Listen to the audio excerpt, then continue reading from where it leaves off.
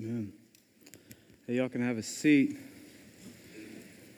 Hey, if you're new to Crossroad, a couple times this semester, I will be up here instead of Greg, and it's always an honor to do that because if you're a regular, you know how highly Greg holds the scriptures up and the way that we walk through them. And so for him to kind of say, hey, here's an opportunity for you is always really special for me. I am the college pastor here. I'm up here a lot. I'm saying hi, welcome, greet people around you, but I'm the college pastor here at Fellowship. So I really have a heart for you all, you students. And so when he gives me the opportunity, it is with weight and excitement and expectation that I normally come because I spend a lot of my time with you all. Obviously not all of you, but some of you, and just kind of hearing your story and where God, where the scriptures, what we read and hear week in and week out, and where your lives are kind of intersecting. And more times than not, for you and for me, we kind of go, well, here's what I'm hearing, and here's my life, and the intersection seems to either not be happening or it seems that we're doing a head-on collision a lot because what I'm hearing in my life seems to be kind of becoming this crash course of they don't seem to be matching up that well. So tonight I'm really excited to be here and talk about a story that's very familiar to all of us. Some of us have been this story. You were like called out as a child and they're like, you, my friend, are going to be a shepherd. And you were like, oh, that's so awesome. And then others of you who didn't get to be the shepherd, you got to be the actual sheep. And you thought, this is lame because now I'm an animal in the Jesus story. And like the older brother was always Jesus, even though Jesus was supposed to be a baby, but he always fought for the Jesus character. And so because he just wanted to like run around the house in his underwear and be like, these are my swaddling clothes. And you're like, put on some clothes, man. And you're like, but I'll be a sheep and you be the shepherd. And so tonight we look at the shepherd story, which is incredible. And I've really been praying that something that's so familiar, God might breathe something new tonight. That something, even as I know that your lives right now are maxed out because it's Thanksgiving week. And so you've got a few things you got to do before you go home or stay home or don't even want to think about being home with your family. And I've really been praying that tonight, the scripture that maybe you've heard since you were a child and you've seen it acted out, that maybe tonight God would breathe something fresh on it. So I'm going to pray again for us and we'll get started. Jesus, I do pray that again, just that you would open up your word to us. We can't make something new. And so I pray that you, Holy Spirit, would do what only you could do, and that be awaken our hearts and our minds to you. Please, God, do what only you can do. Because when you do that, you receive glory, and that's what we desire. So we pray all this in the strong name of Christ. Amen. Here's something that I think is universal. I'm not 100% sure, but I'm pretty sure it's universal. That if I was to ask right now, like at the end of my little talk here, if I was to say, hey, and I had a list, and I pulled out my list, and it had 5 names on it, and I was to say, hey, we need to see the following 5 people at the back after Crossroad. Everybody that knows that individual is looking around going, right? Or maybe tomorrow in one of your lectures, like your professor's doing whatever it is that they do in their lecture, they're talking like crazy, they're blowing your minds with new stuff, or they're boring you with old stuff, and all of a sudden the door cracks and like one of the deans walks in, or just some other student that's representing a dean walks in and goes, we need to see the following students in the hall, right? All across the room, people go, ooh, like nobody's going, oh, good. I'm so glad I got to be that person, right? If you get a call from the IRS and they're going, hey, we need to talk to you about your taxes. You're not going, yeah, I was hoping you'd call me this week. If you get a call from your parents, most of the time you're not going, yes, I'm so excited. If you were up in your room and they go, I need you downstairs right now, most of the time nobody was going, I bet they bought me a gift. I bet you they're going to call me out into the hall because they want to congratulate me for being in class today. And they've got hot Krispy Kreme donuts to congratulate all these random students. I bet the IRS is telling me, don't worry about this year. More than likely, when somebody's contacting you in authority, we assume, oh no, what have I done? What did they find out about me? I've been made. Like they now know my deepest, darkest secrets. They know that I'm playing on the computer. I'm not taking notes. They know that my iPad is primarily a game system, not something for me to jot down notes. My parents know what I've done with the money they've been giving me. My parents found something on the computer. They looked at my phone and saw some of my text messages. If I call you to the back and you get nervous, I don't know you got issues if you're like, oh, the Crossroad people called me out. But right, regardless of who you are, if authority calls you out, for the most part, you're not going, oh, good. For the most part, when authority calls us out, we go, oh, no.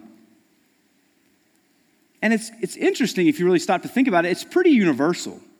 I mean, I've even been in places when somebody says, hey, we need to see the following person. And it's like you don't even have to say, and on 3, 1, 2, 3. It just happens that they go, we need to see. Oh.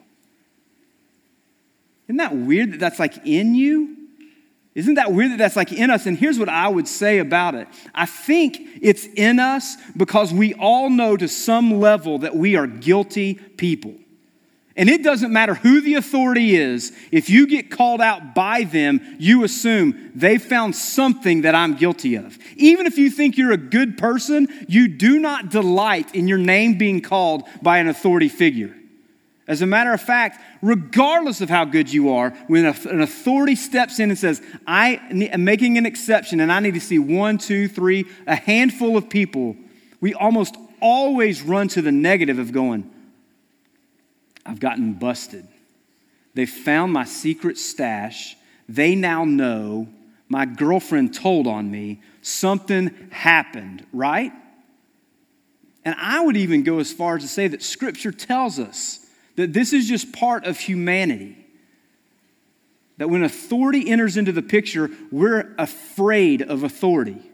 Because of the guilt that is within us. If you have your Bibles, before we get to Luke, we're going to look at Genesis chapter 3.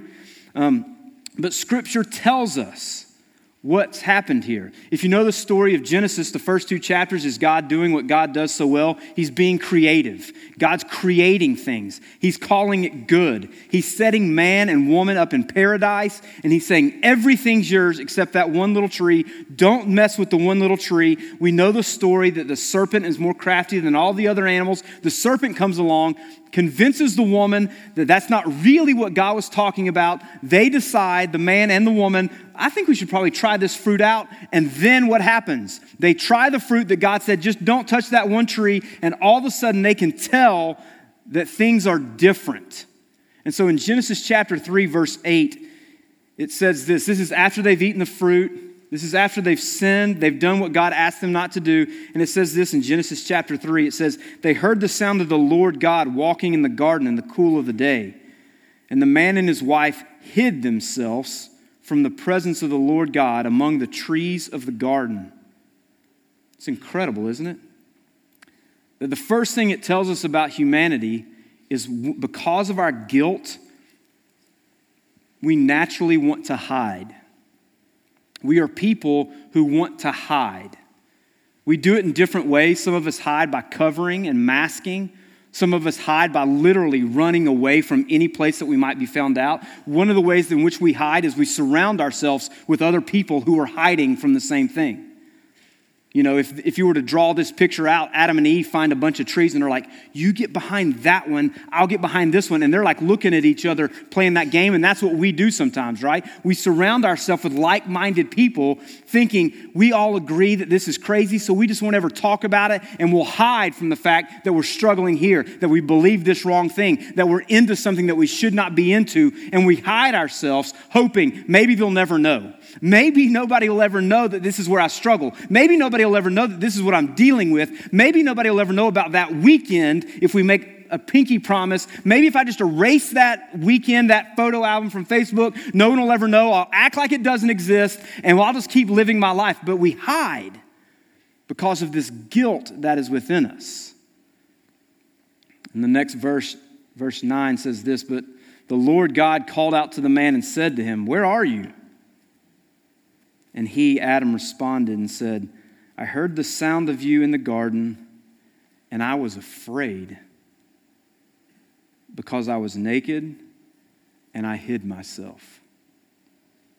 So the first thing we hear about humanity after its goodness and after its fall is that because of the sin in us, we naturally want to hide and we're naturally afraid people. We naturally just have this heart that is full of fear and then wants to hide from anything that might reveal who we really are. And so that's who we are.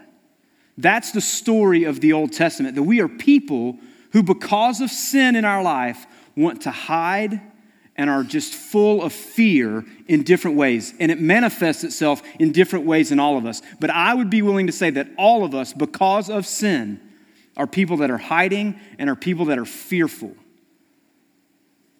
And we see that to be true as well in the story that we're looking at tonight. Luke chapter 2. Well, let's flip over there and read this really familiar story. Because here's what's interesting about the Christmas story.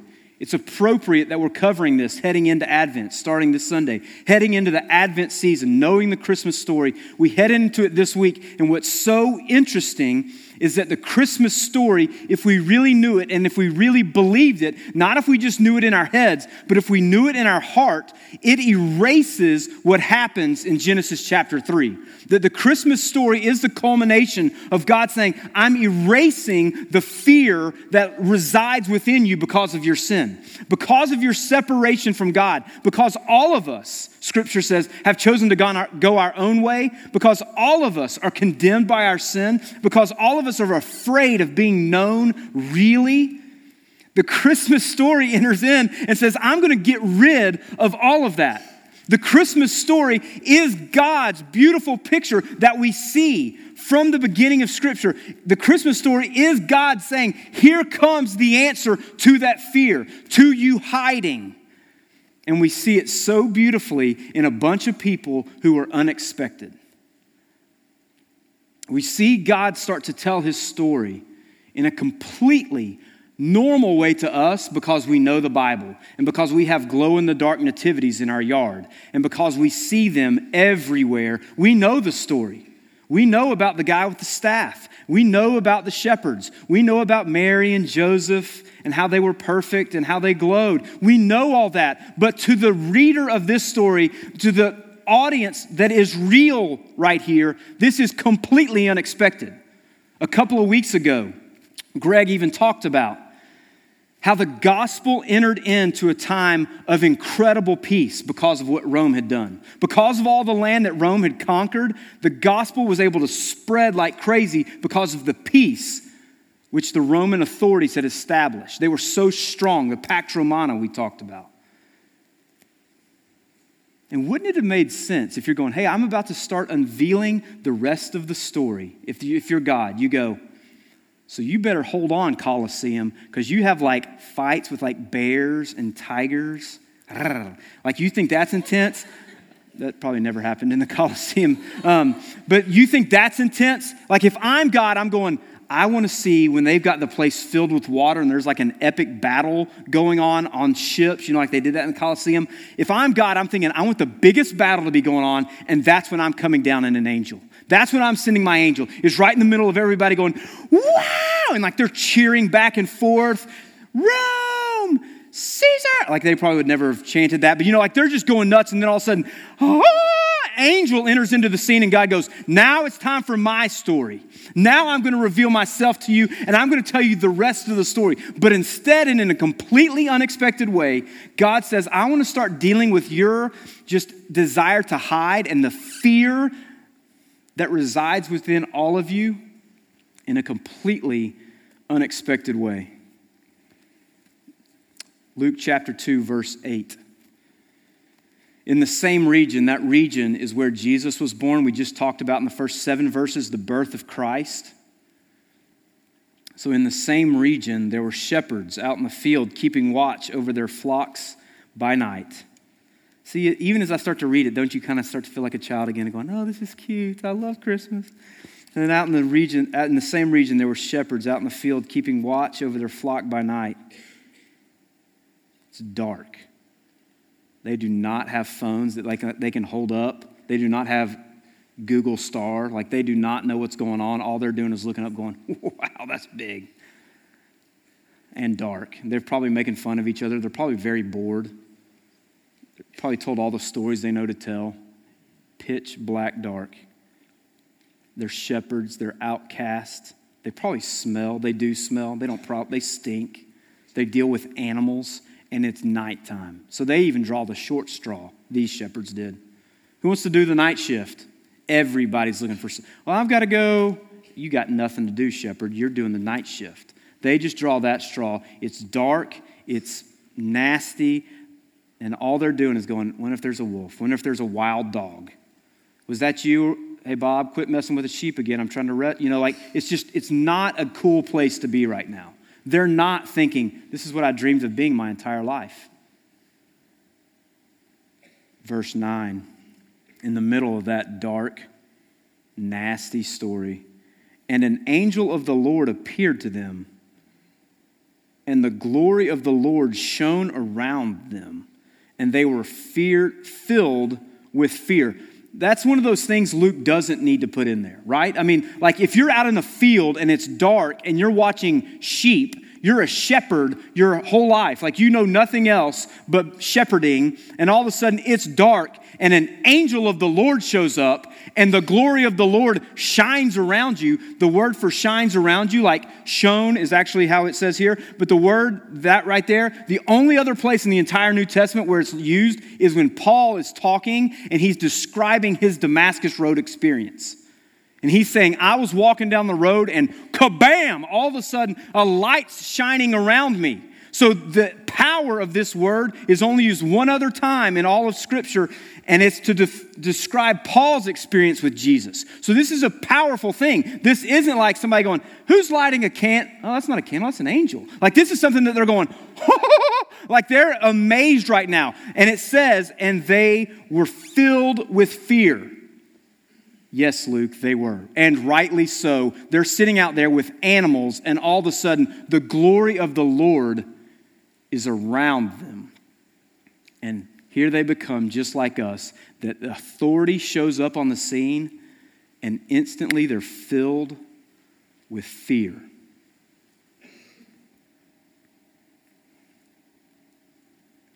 And here's what's interesting. The angel says this, verse 10, and the angel said to them, fear not. So the angel shows up and he says, whatever just went through your mind when I showed up, you need to get rid of that.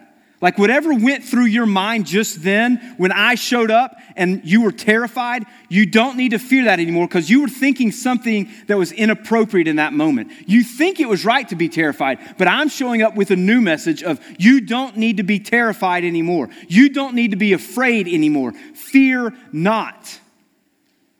Just because you know what's going on in your heart, just because you know the things that you've done, just because you know the way you've skimmed off the top as a shepherd, just because of the way you've cut corners in the past, you don't have to be afraid. I'm coming to bring you a different story, and it says this, for behold, you don't have to fear, for behold, I bring you good news of great joy that will be for all people. So the angel shows up and the angel says, here's what I need you to hear, shepherds, unexpected people. Fear not, for I'm bringing you good news. I'm not bringing you average news. I'm not bringing you fair news. I'm not bringing you trivial news. This is not news that's boring. This is good news. And then the best part is that they keep saying, for I bring you good news of great joy that will be for all people. This good news that we're bringing is not for good people. Isn't that what we expect though? Like in our fear. And when you start talking about God relating to you, don't you start to go, yeah, I know the story. I've heard about how the angel showed up. I know that Jesus came, but he brought good news for good people. And we all know that that's not true, but in us, in me, don't we sort of believe that God showed up and said, I'm bringing good news for good people. I'm bringing good news for people that are working hard. I'm bringing good news for good students. I'm bringing good news for good, kids. I'm bringing good news for people that are applying themselves. I'm bringing good news for people that are at the top of their class. I'm bringing good news for obedient children. I'm bringing good news for good stewards of their money. But instead it says, no, I'm bringing this good news for all people. So regardless of what kind of person you are, this is the kind of news we're bringing, and it's good. Because the news that we're bringing has very little to do with you and a whole lot to do with the God that we represent. We're not here to tell you about yourself, shepherds. We're here to tell you about the God who sent us. Our coming is not to tell you who you are. Our coming is to tell you who He is. And because of who He is, this is good news for all people. It doesn't matter how you've related to God in the past, because God's changing everything right now with what I'm bringing. And some of you right now are going, that is a good sermon. Like that's true. But and you don't really believe Christmas. You don't really believe that when the angels showed up, they said, we've got good news for all people. Not righteous people, there aren't any. Not church attenders, not Bible drillers, not RAs and GAs and Awanas and all those good people. Not for the Young Life and the Crusade and the RUFers. It's not for those people, it's for all people. That's who He showed up for. And some of you go, yeah, but my story is, you don't believe the part where it says it's good news for all. You think your story trumps the good news. You think the fear that's within you, the sin that has separated you from God, somehow trumps the good news that was delivered. And the angel shows up and says, no, this is good news for all people. God wants us to start relating to Him based on what He has done, not on what we have done. The angel shows up and says, God now wants you to relate to Him, relate to God based on who He is, not on who you are. No longer are you supposed to relate to God out of fear, because you relate to God out of fear when you think it's contingent upon what you're doing. Right? I mean, in the Old Testament, the priests that would go before the Lord, they were fearful. Why? Because if we mess up, He kills us. That's a good reason to be afraid. If you mess up, I'll kill you. I'm fearful then.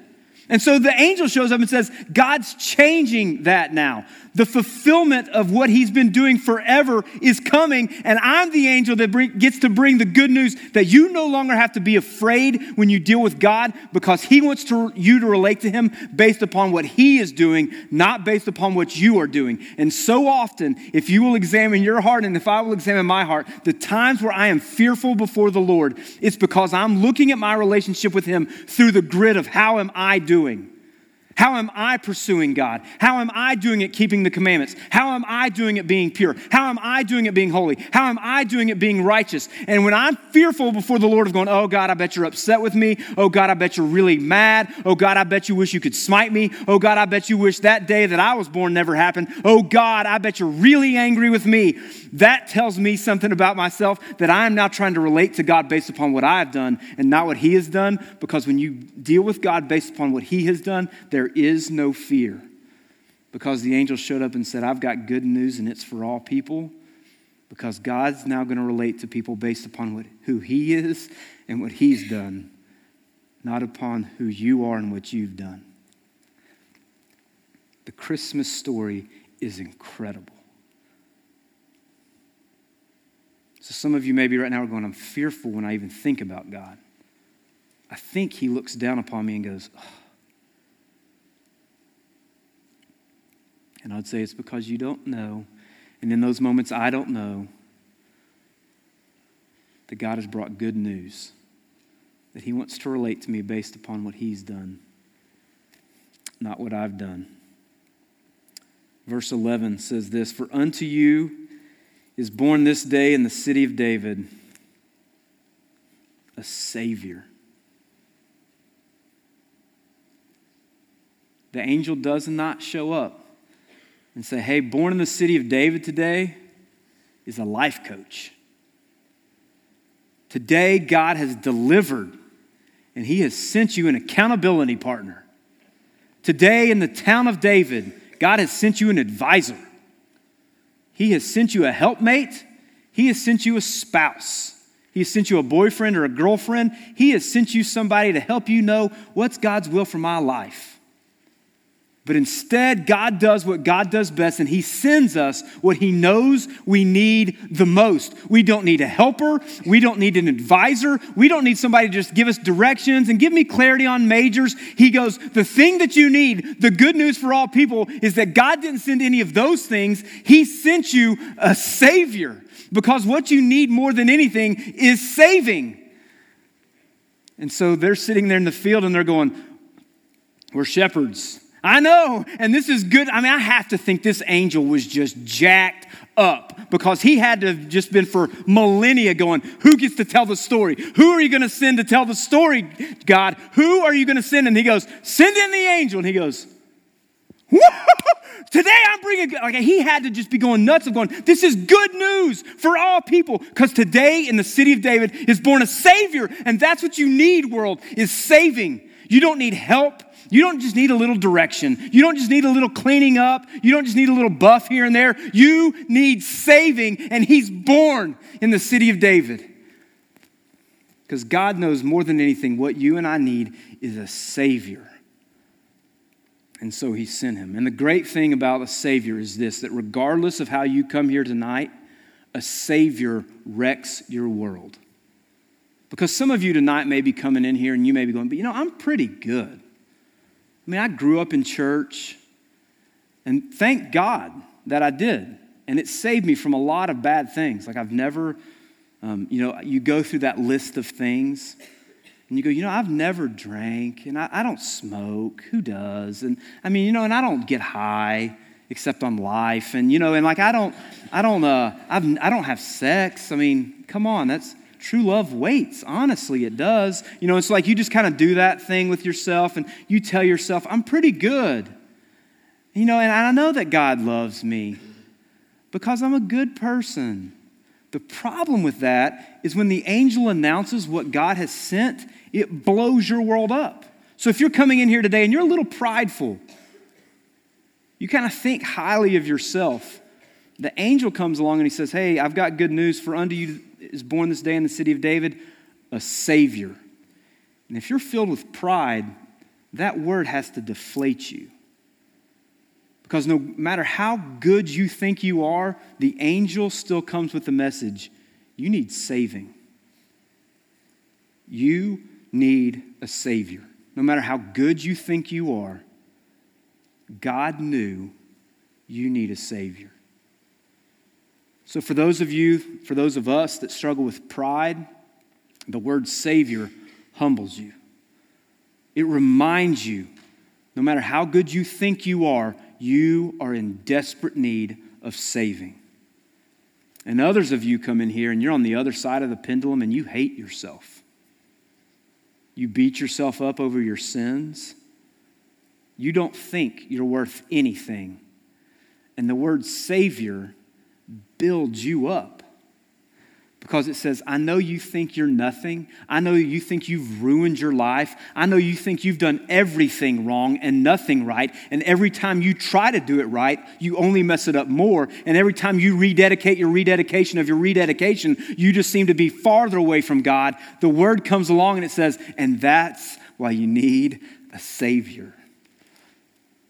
Because even you who think you've messed it up royally, the good news is that there's a Savior.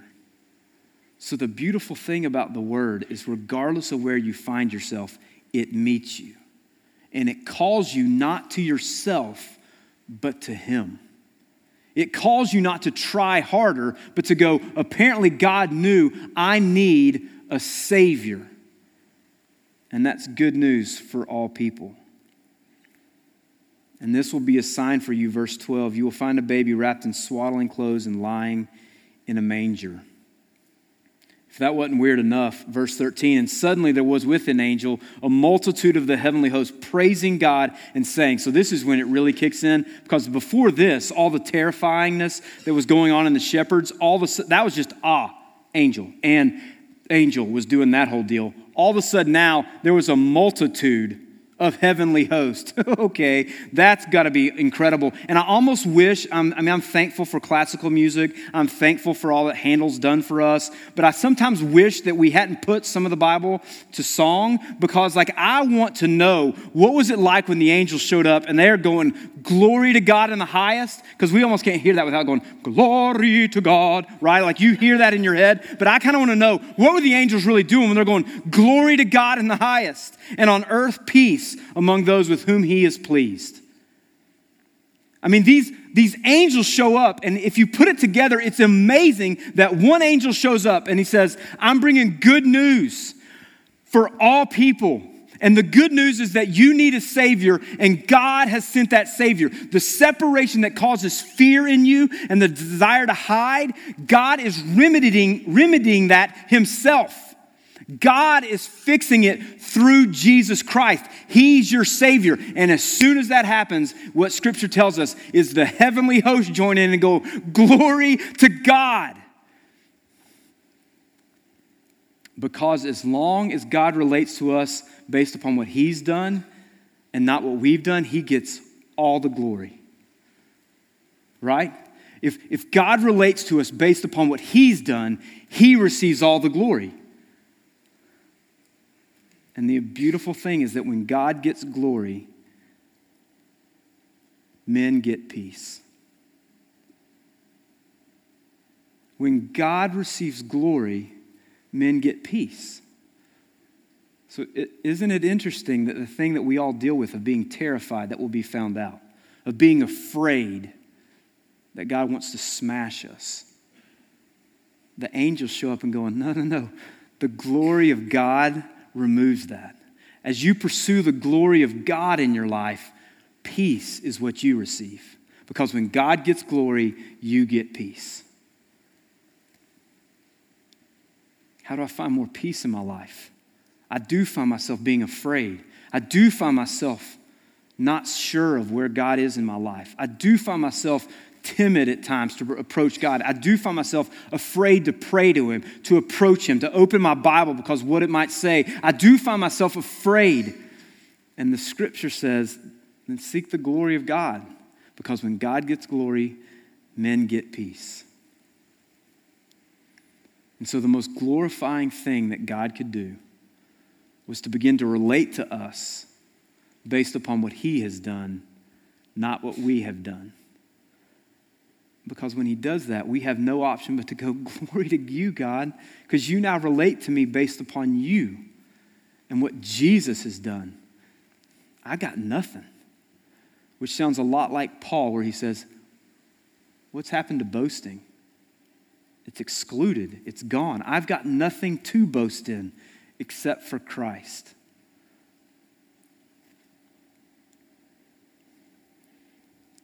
There's no way that God gets more credit than when he acts the way he does.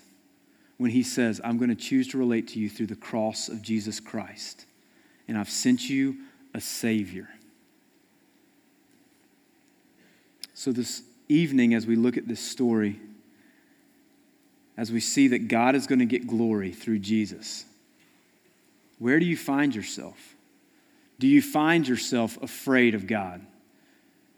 And maybe not so much in a way that you're like, oh gosh, what's he going to do? But in a real way, as you think about your relationship with him, you think of maybe not afraid, but you find yourself hiding. You find yourself really guilty. You find yourself avoiding him. I would say it may be just because you don't really know that good news has come for all people. And he wants to relate differently to you now. Glory to God, and on earth peace. As we close tonight, we're just going to sing a song pretty simply that says, I now stand before God based upon what he's done, not what I've done. As you enter into this Christmas season, I really do hope that you'll think about, how do I relate to God?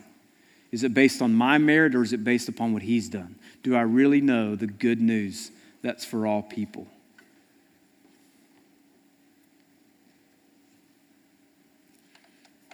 God, I do pray for us all tonight that the good news would be more than just a mental assent, that we wouldn't just mentally believe, yes, Jesus is the Savior of the world, that in our hearts you would help us believe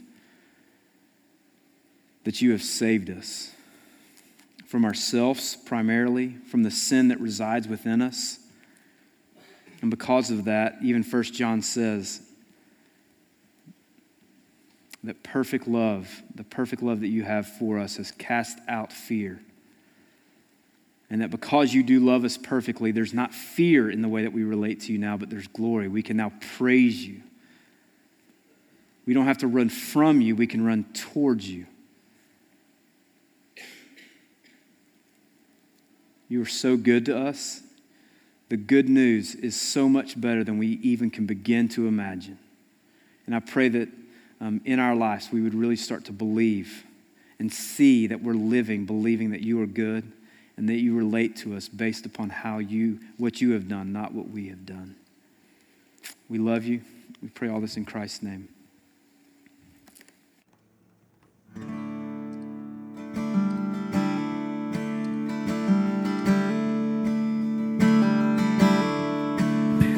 The throne of God, I have a strong and perfect plea, a great high priest whose name is love, whoever lives in peace for me. My name is graven on his hand, my name is written on his heart. I know that while he stands, no tongue can bid me this depart. No tongue can bid me this depart.